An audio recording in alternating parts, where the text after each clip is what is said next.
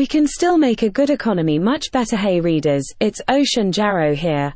After a confusing few months of surveys suggesting that Americans are unhappy with the economy, despite positive signs like low unemployment and rising real wages, the vibes are now improving. Preliminary results from the University of Michigan Survey of Consumer Sentiments found that in January, Americans' regard for the economy reached its highest level in 2.5 years. Even low-income Americans are seeing some of the best labor market conditions in decades, with the rollback of an estimated 40% of the wage inequality that built up over the last 40 years. But that doesn't mean we should abandon the main question raised by the mysterious vibe session. Why weren't people happy about the economy? Here are some other facts that even a very good economy cannot seem to wipe away. More than 6 million Americans are unemployed. 25.3 million Americans lacked health insurance in the first quarter of 2023, which is actually a record low, and more than 650,000 Americans experienced homelessness in 2023, and more than 40 million Americans, or 12.4% of the population, lived in poverty in 2022, and that's according to a poverty line that just about everyone agrees is ridiculously outdated and low. Not captured in those statistics are tens of millions of Americans who are living too close to economic deprivation for comfort.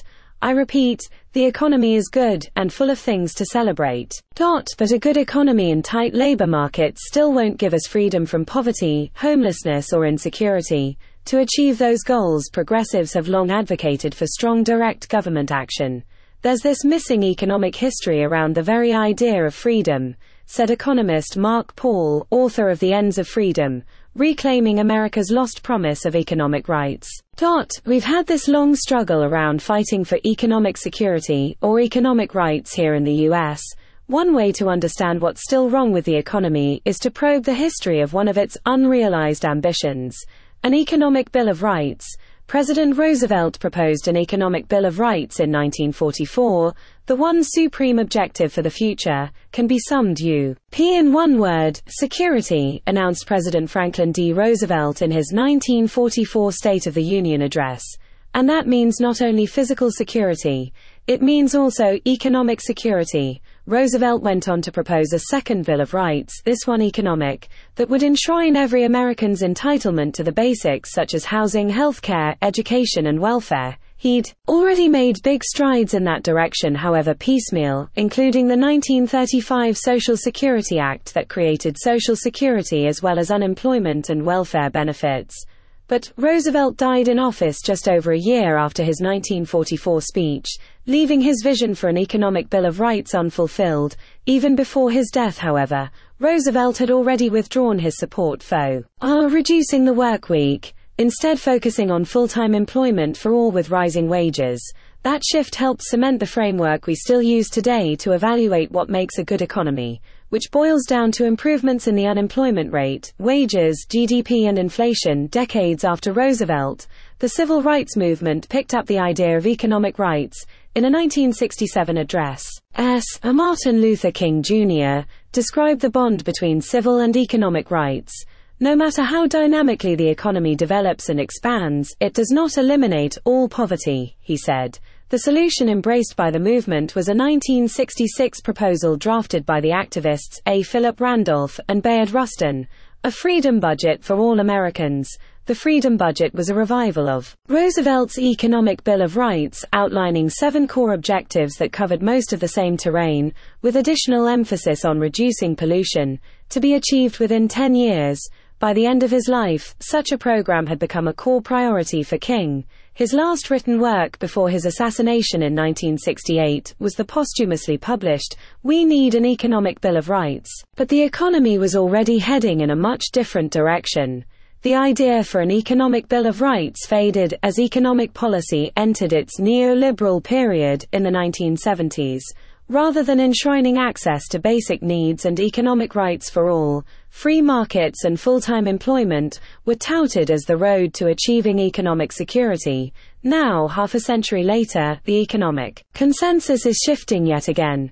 Economic rights today, from Oxford's Institute for New Economic Thinking to the conservative think tank American Compass, A bipartisan slate of organizations have been announcing the end of neoliberalism for years now, but no one is really sure what comes next.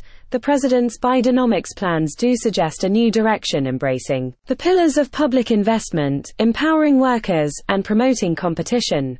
But a recent report from the Progressive Roosevelt Institute argued that these pillars will be insufficient to move us toward a truly progressive, post-neoliberal economy. Securing that transition, it asserts, would benefit from direct public provision of goods and services, like healthcare, rather than relying on stimulating market mechanisms with tax credits.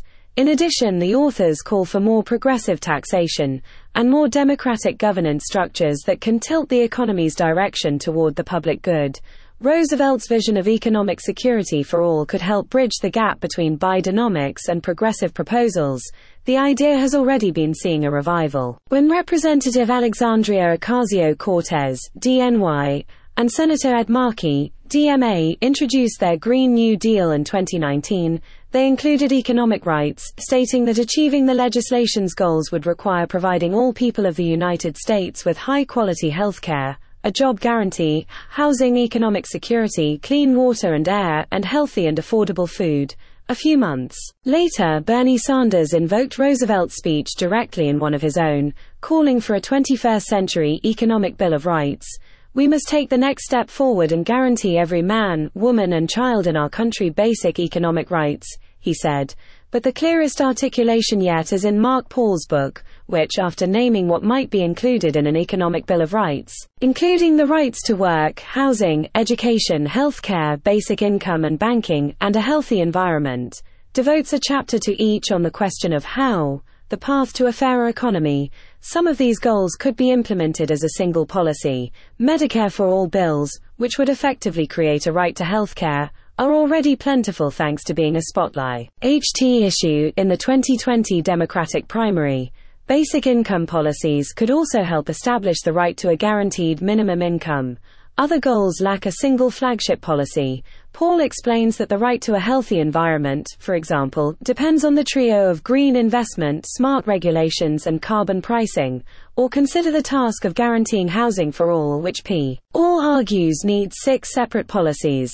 Of the 6, he emphasizes a huge green build-out of social housing, similar to what exists in Vienna, where social housing has created something of a renter's utopia, and rent control. Progressives do not have the power, at least not yet, to win an economic Bill of Rights, he concedes. To see poverty eradicated, progressives will have to continue pressing their case, via mass movements and grassroots organizing, over the dinner table, and in the public sphere.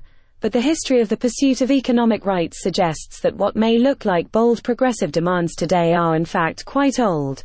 And what's more, they're deeply rooted in what historian Eric Foner has called the master narrative of American Tory freedom. True individual freedom cannot exist without economic security and independence, Roosevelt said in his 1944 address. Necessitous men are not free men. Ocean Jarrow, staff writer. Questions, comments, tell us what you think. Email us at futureperfect@vox.com, futureperfect@vox.com. And if you want to recommend this newsletter to your friends or colleagues, telephone them to sign up at vox.com/future-perfect-newsletter.